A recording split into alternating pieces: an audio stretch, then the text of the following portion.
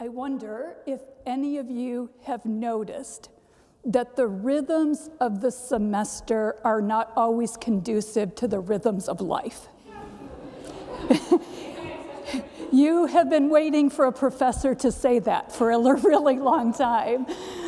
I am feeling that myself this semester, but if the rhythms of the semester are not conducive to life, I would also dare say they are not conducive to the rhythms of Lent. The timing of the semester with its due dates means that we are stretched far too thin. Our assignments have piled up, and for those of us who grade, those piles might be higher than your assignments. Then there are work schedules and life schedules, and it seems as though it is all too intense. There are family plans, and some of you may even try and travel next week. Here we are in the middle of the semester, and somehow, not only does life get lost in the middle of the semester, but Lent can get lost as well. And so we're grateful for days like yesterday, for the Tenebrae service that led us to the cross,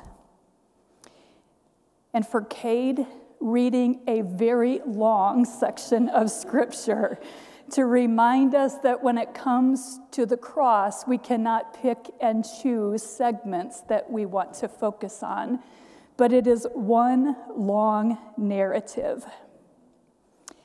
So if Lent gets lost in the middle of the semester, some of us would even say that Jesus gets lost in the middle of our semester as well. In fact, some of us may be embarrassed to admit how easy it is to lose track of Jesus in the middle of life and in the semester, in the middle of everything that we have pressing in around us. Our Lord, relegated to the margins of life, pushed to the periphery. So we need days like today to come back and refocus our attention. But even in the refocusing of our attention, might we ask sometimes, Jesus, where are you? Are you just an afterthought? We're reading about you, Lord, in our classes. We're focusing on you in our life together. We're even thinking about what it means to be called by you to serve outside of Asbury Theological Seminary in some capacity. And yet, are there times, Jesus, where you're just an afterthought? May it never be. Or should we ask, could it be? Could it be that we lose track of Jesus? It can. And so today we need to be reminded again of what's coming next week. So it's good that we as a seminary prepare for Holy Week, the week before Holy Week, because probably of all Christians, we need to go through Holy Week twice, right?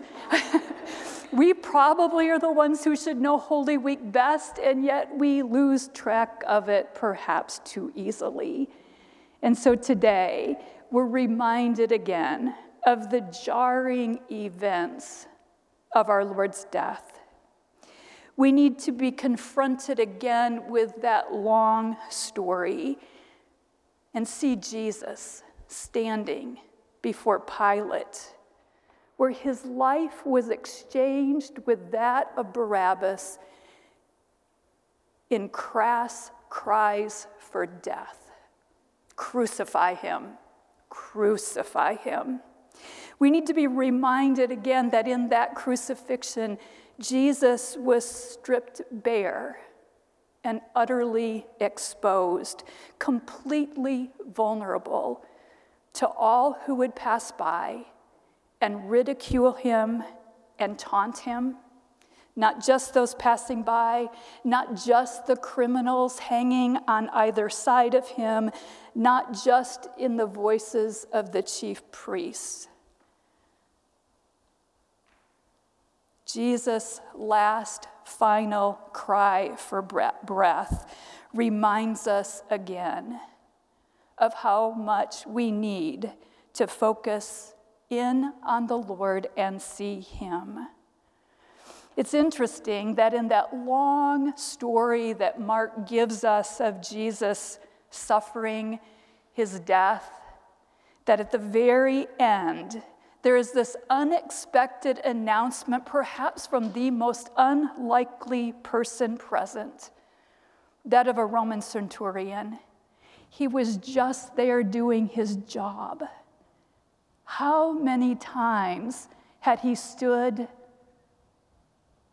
next to a cross, looking a criminal in the eye and watching that person take their last breath and expire?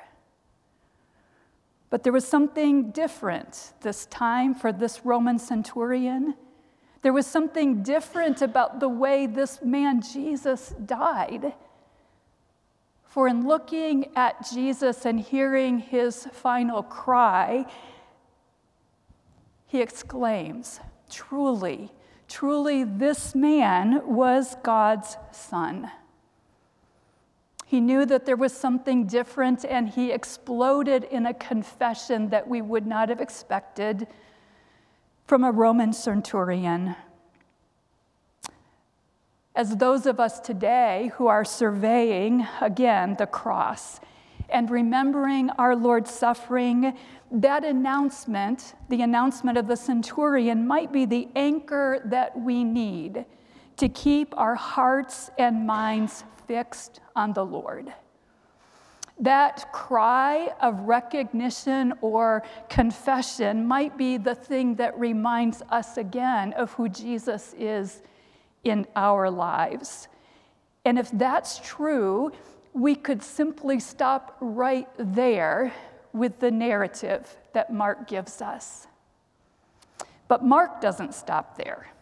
Surprisingly, Mark goes on to give us more than maybe some of us even remembered was present in this gospel.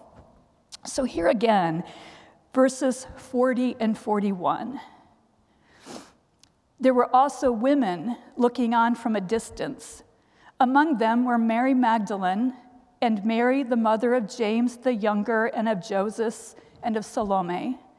These used to follow him and provided for him when he was in Galilee. And there were many other women who had come up with him to Jerusalem. So in addition to the cast of characters that we've already encountered, the chief priests, the elders and the scribes, Pilate and Barabbas, the crowds, the soldiers, the taunting criminals, and the confessing centurion, we now encounter these women. Seemingly out of nowhere, Mark names the women who were present at the cross. Did you notice their names? Mary Magdalene, Mary the mother of James the younger and Joseph, Salome, and many other women who had come up with him from Jerusalem? Did you catch their names? And did you recognize this is the first time in Mark's gospel where these women were named? It's as if Mark pulls them out of the shadows and introduces us to them for the very first time.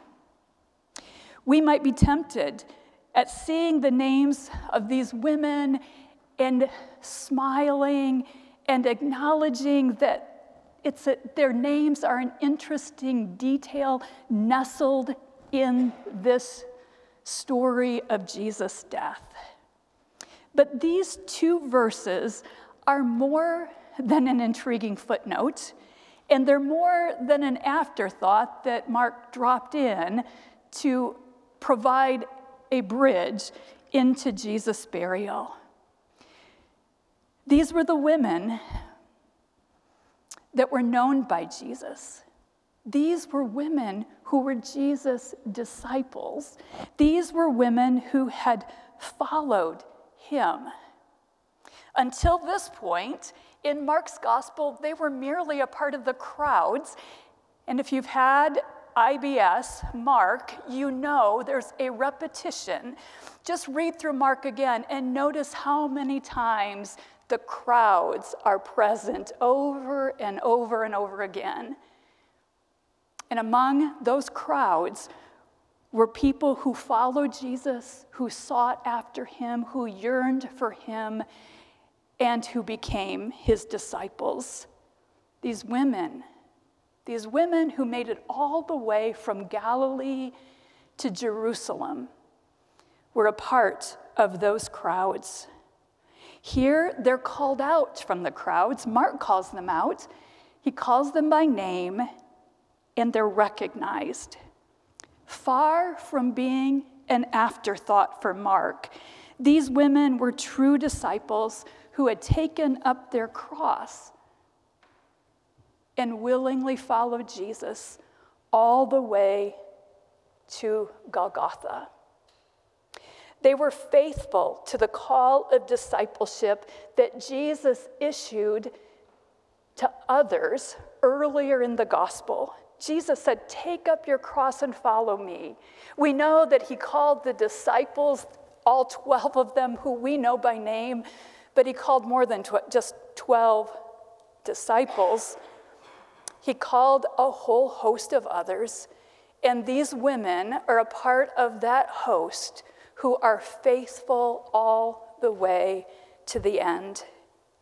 These were women who had provided for Jesus during his life, and now we see that they have not abandoned him in the face of death, in the midst of their fear, in the midst of their confusion, their questions, their uncertainty, and their grief.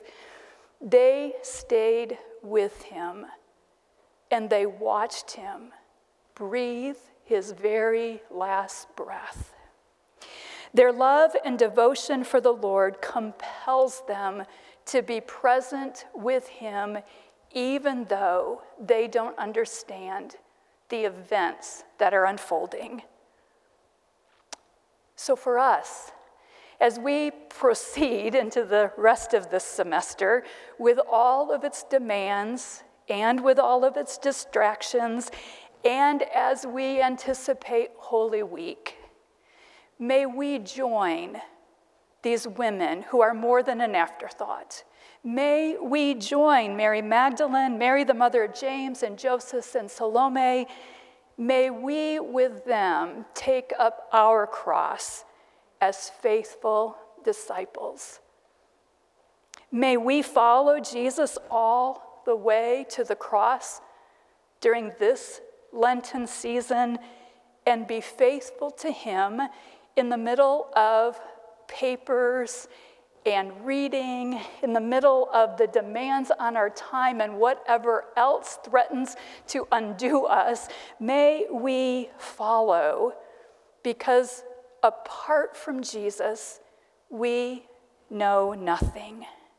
May we be called from the crowds as the women were and be named as those compelled to be present with him, not as an afterthought, never as an afterthought, but may we be compelled to be present with him, because that, my friends, is our calling both in life and in death. Amen.